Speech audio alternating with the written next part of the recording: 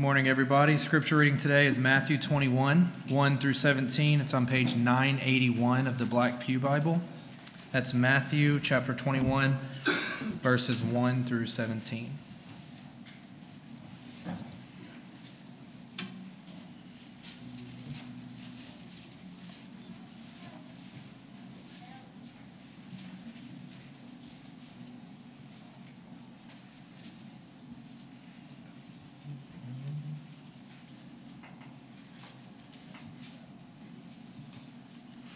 Now when they drew near to Jerusalem and came to Bethphage, to the Mount of Olives, then Jesus sent 2 disciples, saying to them, Go into the village in front of you, and immediately you will find a donkey tied and a colt with her. Untie them and bring them to me. If anyone says anything to you, you shall say, The Lord needs them, and he will send them at once. This took place to fulfill what was spoken by the prophet, saying, Say to the daughter of Zion, Behold, your king is coming to you, humble and mounted on a donkey, on a colt, the foal of a beast of burden. The disciples went and did as Jesus had directed them.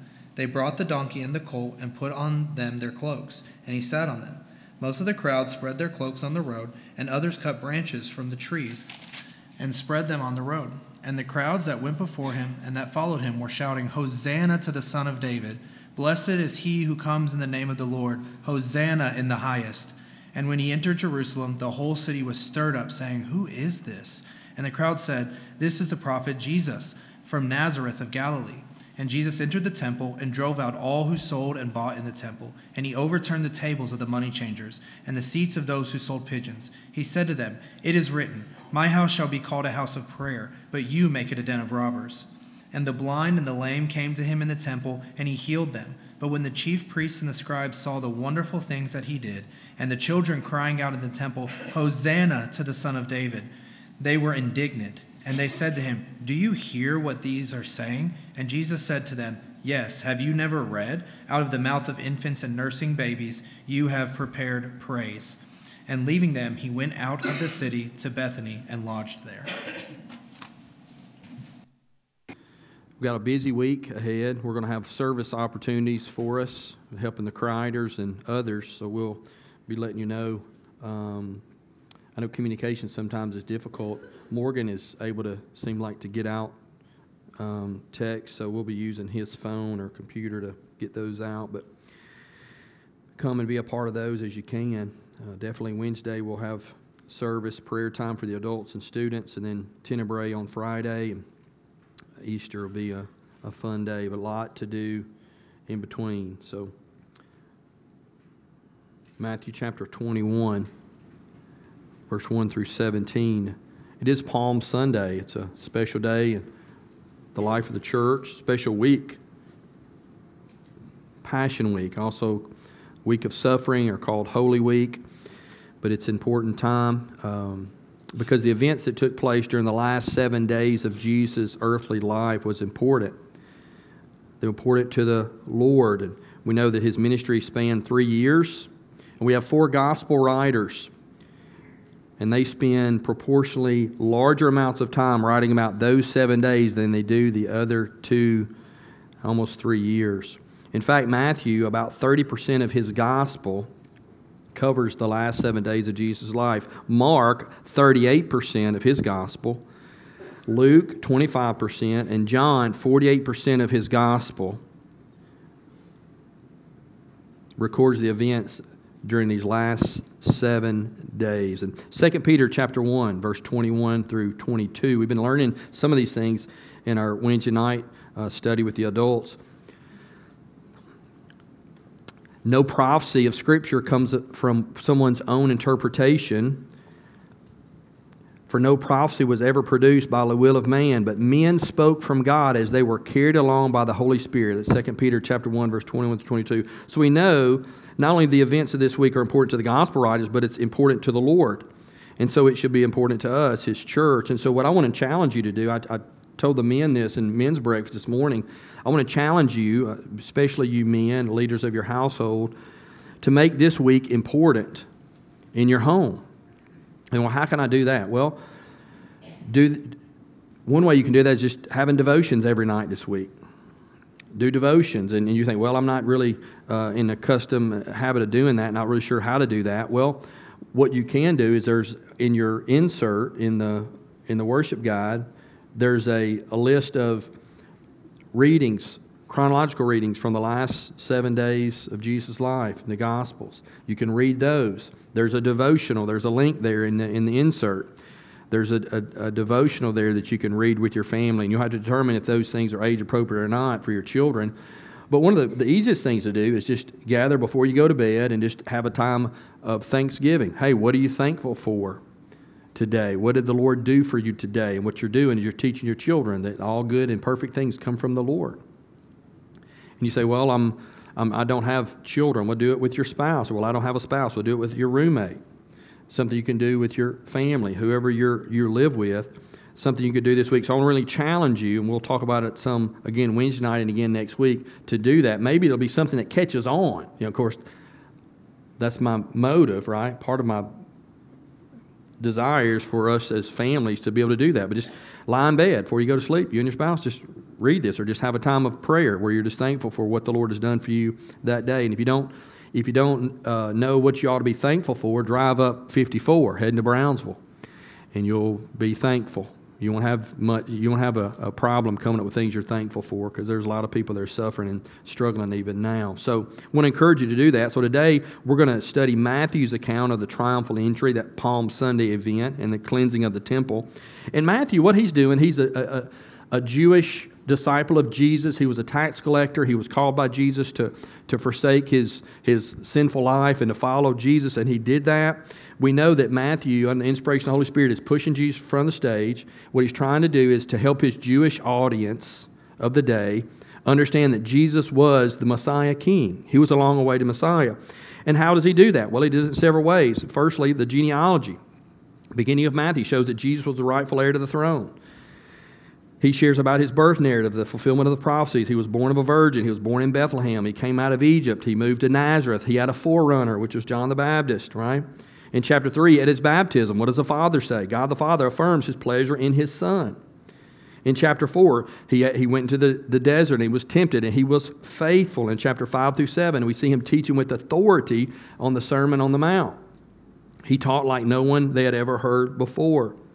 Chapters 8 through 9, he heals many. He calms a storm. He even had authority to forgive sin. In chapter 10, we see Jesus using his authority to send out the 12 to do many miracles, but also to prepare them for the persecution that was coming. In chapter 11, we see Jesus reassuring John the Baptist that he indeed was the long-awaited Messiah. In chapter 12, Jesus proves he is Lord of the Sabbath by healing a man with a shriveled hand on the Sabbath in the temple. Chapters 12 and 13, there's a transition. We see the opposition growing. The parables that Jesus taught teach the gospel. It will be received by some and opposed by others. Chapters 14 through 19, we see Jesus beginning to pull away and spend more time with his disciples, preparing them for his departure, teaching them privately. And we see their inability to understand his teaching, right? And then now we're in chapter 20, 21. We see Jesus approaching Jerusalem, and now he's entering Jerusalem as the King of Israel.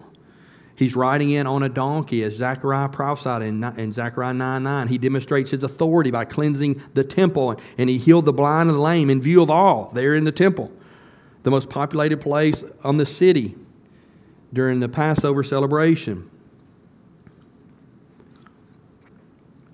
When I ask if he heard the children calling him the Son of David, he quotes Psalm 8, verse 2, signaling that again, Jesus is the Son of God, the long-awaited Messiah King. So we're going to look real quickly at 4 evidences that Jesus is the Messiah King. First evidence, verses 1 through 6, he rode into Jerusalem on a donkey. Jesus has been heading towards Jerusalem for some time, and he approaches the city. He tells 2 of his disciples to go fetch a colt of a donkey. The colt and the mother was brought to Jesus, and Jesus' cloaks were put on the colt, and Jesus sat on the cloak on the colt, and he rode into the city to the accolades of many who were celebrating the Passover. And he quotes verse 5, Zechariah 9 through 10. Let's read that. Rejoice greatly, O daughter of Zion. Shout aloud, O daughter of Jerusalem. Behold, your king is coming to you. Righteous and having salvation is he, humble and mounted on a colt, a donkey, a colt, the foal of a donkey. I will cut off the chariot from Ephraim and the war horse from Jerusalem, and the battle bow shall be cut off, and he shall speak peace to the nations. His rule shall be from sea to sea and from the river to the ends of the earth. So there's this prophecy that the king's going to come. The Messiah is going to come, and he's going to come into Jerusalem riding on a colt of a donkey. And then what's he going to bring? He's going to bring peace. And so that's what Jesus is doing. The other gospel writers tell us this colt had never been ridden. Now, how does that usually go? I don't know if y'all know much about donkeys or colts or anything like that. We've had them. We have them now. We've had them in the past. And growing up, I had a horse named Thunder, and but my dad had a small mule named Sally Bell. And you think Sally Bell, that's kind of a funny name. Well, it was kind of a funny donkey. And the thing about it is, Sally Bell was ridden much. All the boys in my neighborhood, they were all 2, 3, 4, 5 years older than me, but we would all ride that horse and that donkey. We'd ride it all the time. And so that donkey, or that mule, that small mule, was much ridden. But what would happen when you would get on, it wouldn't like just sit there and let you get on it. No, it had a game it would play. So when you'd go to get on it, it would kind of sidestep. And when you did finally throw your leg over it, what he's going to do is going to give you 3, 4 good kicks, right, to see if you knew how to ride or not. Because she didn't want anybody that didn't know how to ride there. So she'd give 3 or 4 good kicks, and you could ride on, and she would be okay. But it's interesting to hear this story, read this story, and to think about this colt that's never been ridden, and Jesus getting up on that colt and riding in. That's a sign that he's a king, right? He's the Messiah. Maybe that's why the mother of the colt was brought along. I don't know. But he rides into the accolades of many, many people. And think about him riding on the colt of a donkey. Now, culturally, we have to understand the culture. If you read the Old Testament, you'll see that the kings rode on mules, right? It was a sign of authority. It was a sign of they had strong character. They ruled over people. But Solomon was the last one we see in the Old Testament doing that. In fact, at this time, I think it's more like modern day perceptions. When I think of somebody riding a donkey or a mule, I think of Festus. And there's a few people who knows what Festus is. The kids are sitting there, they don't know. I mean, you got to get TV Land. You got to get your kids watching some good TV shows. Gunsmoke, you ever seen it? You ever seen that? Jacob, you ever seen Gunsmoke? Jacob, you ever seen Gunsmoke? Okay, I'm making sure, because if not, I was going to get on to your daddy, because that's a show that boys need to watch. But on the show, there's a deputy, and his name is Festus, and what the writers of the TV show, what they're trying to do, they're trying to portray what? An incapable, kind of accident-prone deputy, right? They have him ride this mule or a donkey, and it's seen they're seen as like stubborn, right, comical type animals. Well, it's interesting. Jesus rides in on the colt of a donkey into the city. It's been said about this event, Jesus did not march proudly into the city of Jerusalem as a strutting military figure, nor did he ride on a spirited stallion. He rode on a donkey, symbolic of his humble peacemaking assignment. And as we read the prophecy in Zechariah, he's going to ride in on a colt of a donkey. And then what's the next passage? It talks about peace. It talks about bringing peace and peace, taking away the bow. And so Jesus comes in and he's humble. He's saying, I'm the king, but I am gentle and I am lowly and hard, and I come to bring peace. This was a very deliberate act on behalf of Jesus. It was to fulfill the prophecy in Zechariah. This is not a mistake. This is not a coincidence. He's riding in on the colt, the foal of a donkey, and he's saying, I am God's king, coming to God's people. Evidence number one. Evidence number two that Jesus is the Messiah King is how he responds to the accolades. Look at verse 7 through 11. They put him on the donkey, and the crowds spread their cloaks on the road. Others cut branches from the trees and spread them on the road. And what's that all about? Well, we see that in the Old Testament. It's not an isolated event here that only happened here. We see it in 2 Kings chapter 9, verse 13. Jehu is being coronated, Then in haste every man of them took his garment and put it under him on the bare steps, and they blew the trumpet and proclaimed, Jehu is king. We see that here, putting their cloaks on the ground in front of the king. Doesn't stir up dust, right? Well, that's what they did with Jesus. They took their cloaks and they put them on the road, and he rode that donkey across their cloaks. And then those that didn't have cloaks, they cut branches and put on the road. That's why we call it Palm Sunday, right? Waiting the palm branch, and they put some of those palm branches on the road, and he rode over that. Notice what they're shouting as he's riding over those cloaks and those branches on the road. They're shouting, Hosanna to the Son of David. Hosanna means salvation. We sang that song this morning, right, to open our worship. Hosanna means salvation. What are they saying here? They're saying what? Here is the King. Here is the King. The religious leaders, notice their reaction. They're upset, aren't they? Hosanna to the Son of David. The King is here. The King is here. That's what they're saying. Blessed is he who comes in the name of the Lord. And this is a quote from Psalm 118, verse 25 and 26. Jesus is coming in the name of the Lord. If you're coming in the name of the Lord, what are you doing? It means you're, in some sense, you're representing here, and you're coming to do what? Set forward his purposes. Blessed is he who comes in the name of the Lord. Hosanna to the King. The King is coming. The King is coming. Down in verse 15, the children are saying the same thing. Jesus is performing miracles there in the temple. After he cleanses the temple, he's doing miracles, healing the lame, the blind. We'll come back to that in just a second. The lame, the blind, and the lame, he's healing them, and they're crying out. What are they crying out? The same thing. Hosanna to the Son of David. It tears up the religious leaders. They are upset. They are indignant. That means they are ticked off, right? They understand what they were implying with these praises. And they couldn't believe that Jesus let this go on. And they approached Jesus about it. Are you not going to stop them? And Jesus had been doing that, hadn't he, for the last 3 years. Typically, he performs a miracle. He casts out a demon. Does he say, oh, go and tell everybody what's happened? He does on occasion.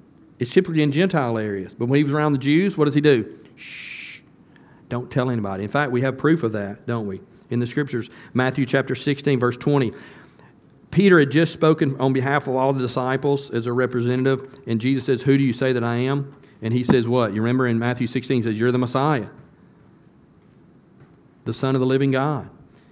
In Matthew 16, verse 20, Jesus responds to them. He strictly tells them to tell no one that he was the Christ.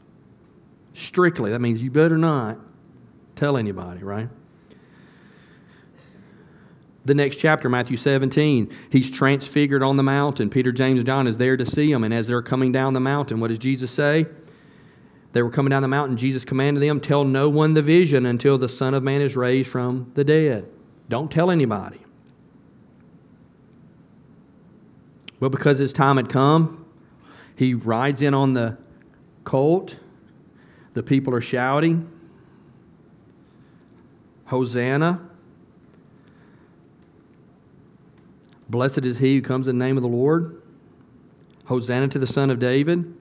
And he allows them to do it. Why does he do that? Well, number one, the first reason, he was worthy of that because he's the king. That's what all this is about.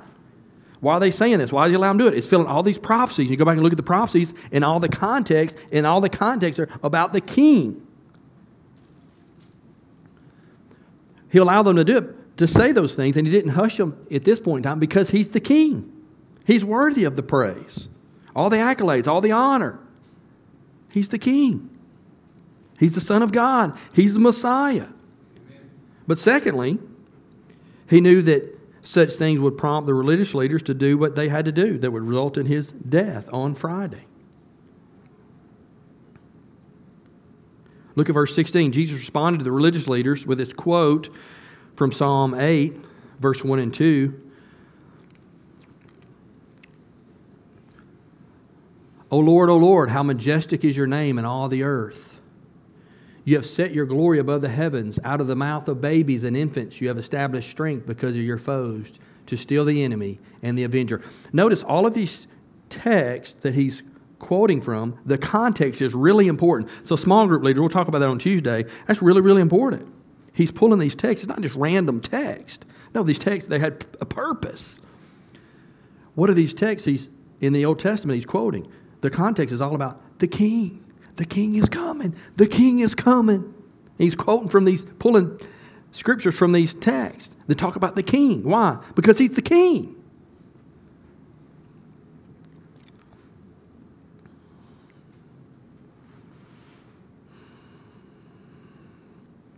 He quotes from Psalm 8 because in Psalm 8, God is praised. Out of the mouth of babies and infants you have established strength because of your foes. Jesus saying, hey, I'm not going to hush them up any longer because what they're saying is true of me.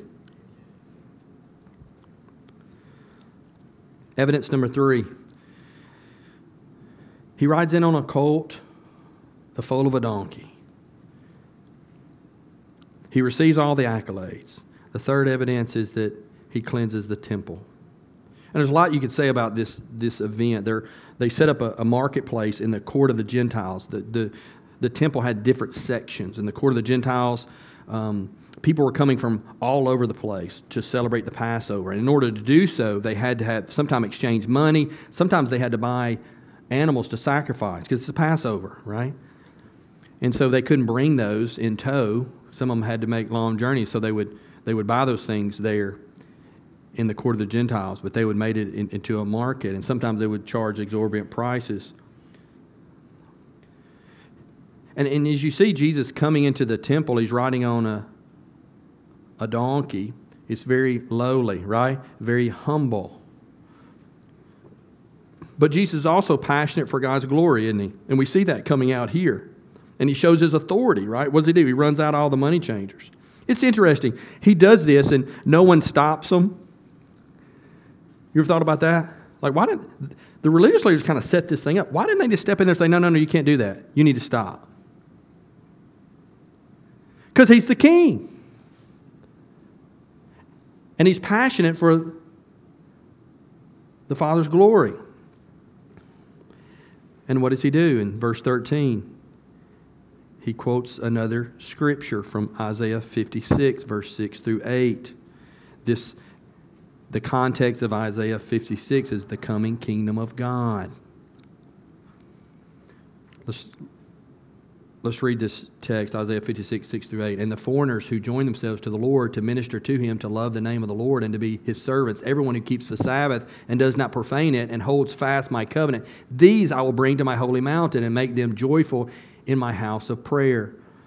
Their burnt offerings and their sacrifice will be accepted on my altar, for my house, here's the part that he's quoting verbatim, for my house shall be called a house of prayer for all people. It's not just for the Jews. Isn't that funny how they got it wrong?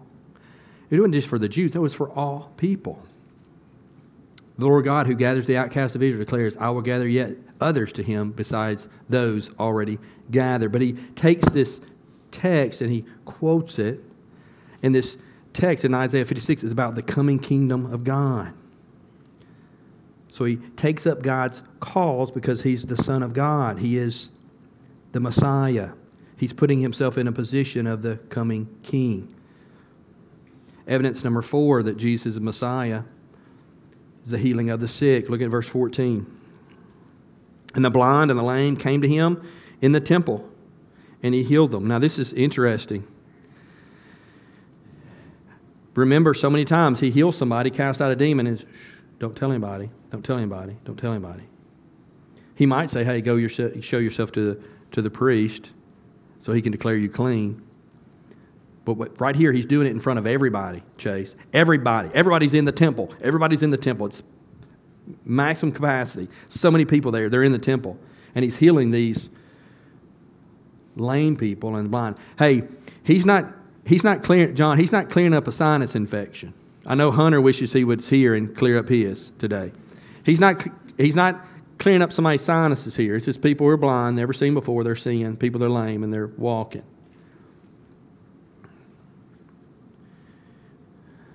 What's he doing? He's declaring himself to be no ordinary man. This is going to be helpful. Do you remember John the Baptist? He's in prison. He's about to be beheaded. Matter of fact, turn there to Matthew 11. Just flip back. Hold your spot and go to Matthew 11. Matthew 11.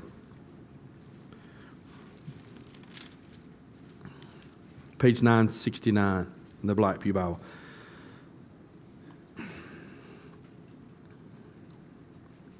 Matthew chapter 11, verse 2 through 6.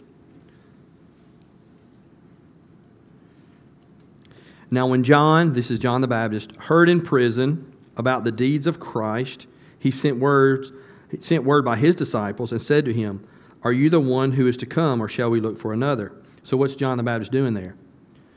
You're like, well, he's the forerunner of Christ. Surely he knew who Christ was. I think he did, but then he's in prison. He's like, is this the way it's supposed to go? Right? Maybe he has some doubts there. So he sends his boys to Jesus and asks him this question. And Jesus answered him in this way: "Go and tell John what you hear and see." Not only what you hear, what you see. Tell him what you hear me say, and tell him what you see me do. Just give the report back to him. The blind receive their sight, and the lame walk. The lepers are cleansed, and the deaf hear, and the dead are raised up, and the poor have good news preached to them. And blessed is the one who is not offended by me.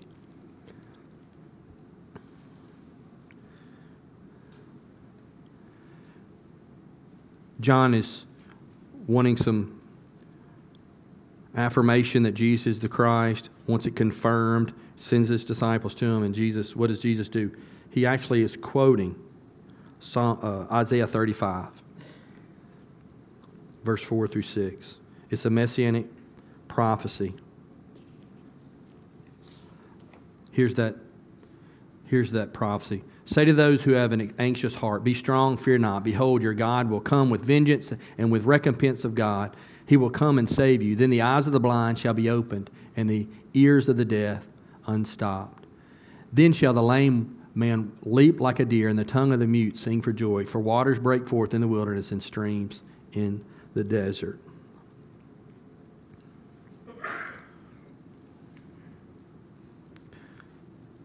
So Jesus tells John's disciples, hey, just give a report back to what you see going on here.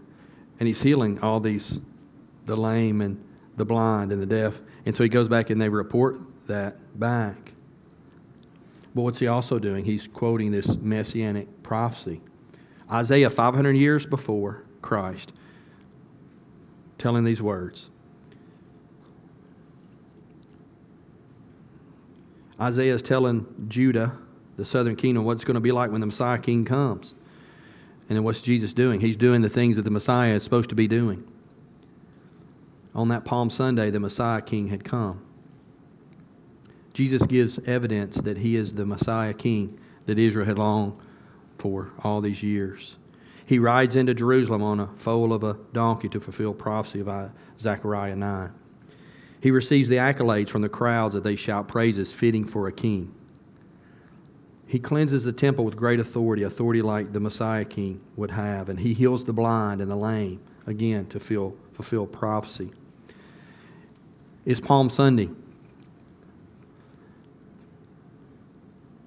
Jesus is the King. He's not a king, but he is the King of kings, the Messiah King. And he came to do what? He came to serve. He came to love. He came to die. Friday night, I hope you can be here at 7 o'clock. It'll be a short service, but it's going to be really sweet. We're going to focus on the death of Christ. On Sunday, Easter Sunday, we're going to focus on the resurrection of Christ. But today, we focus on his kingship. Jesus is the King of the Jews, but he's also the King of the nations. He doesn't just want the Jews to bow to him, but Jesus wants all to bow to him. He wants me to bow to him. He wants you to bow to him. So the question, by way of application, is Jesus your King? we sang this beautiful song, right? And it's a beautiful song. My king is known by love. These other kings, they're known by the iron fist, their tyranny, their conquering power, their brute strength. Well, what's our king known? What's he known for? He's known for his love for sinners like you and like me.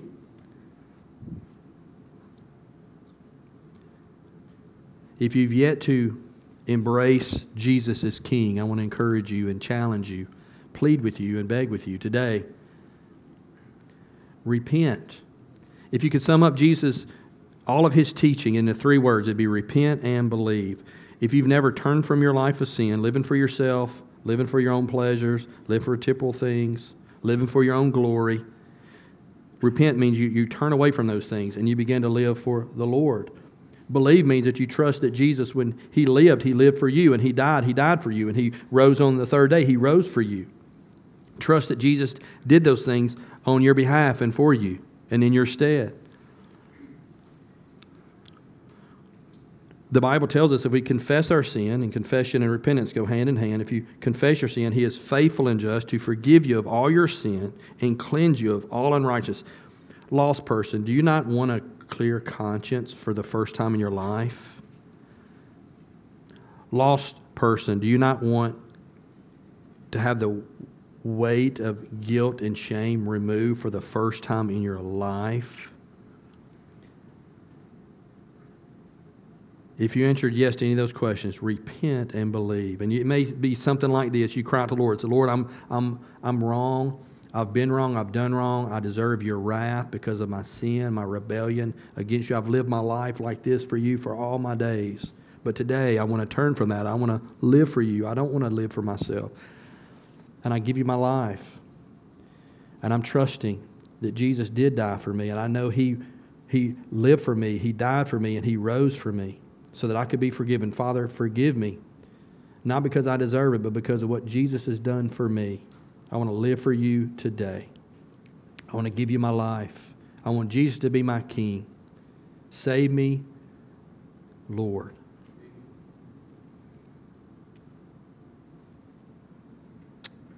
If that's your desire, that's your prayer, I would love to talk to you about that today.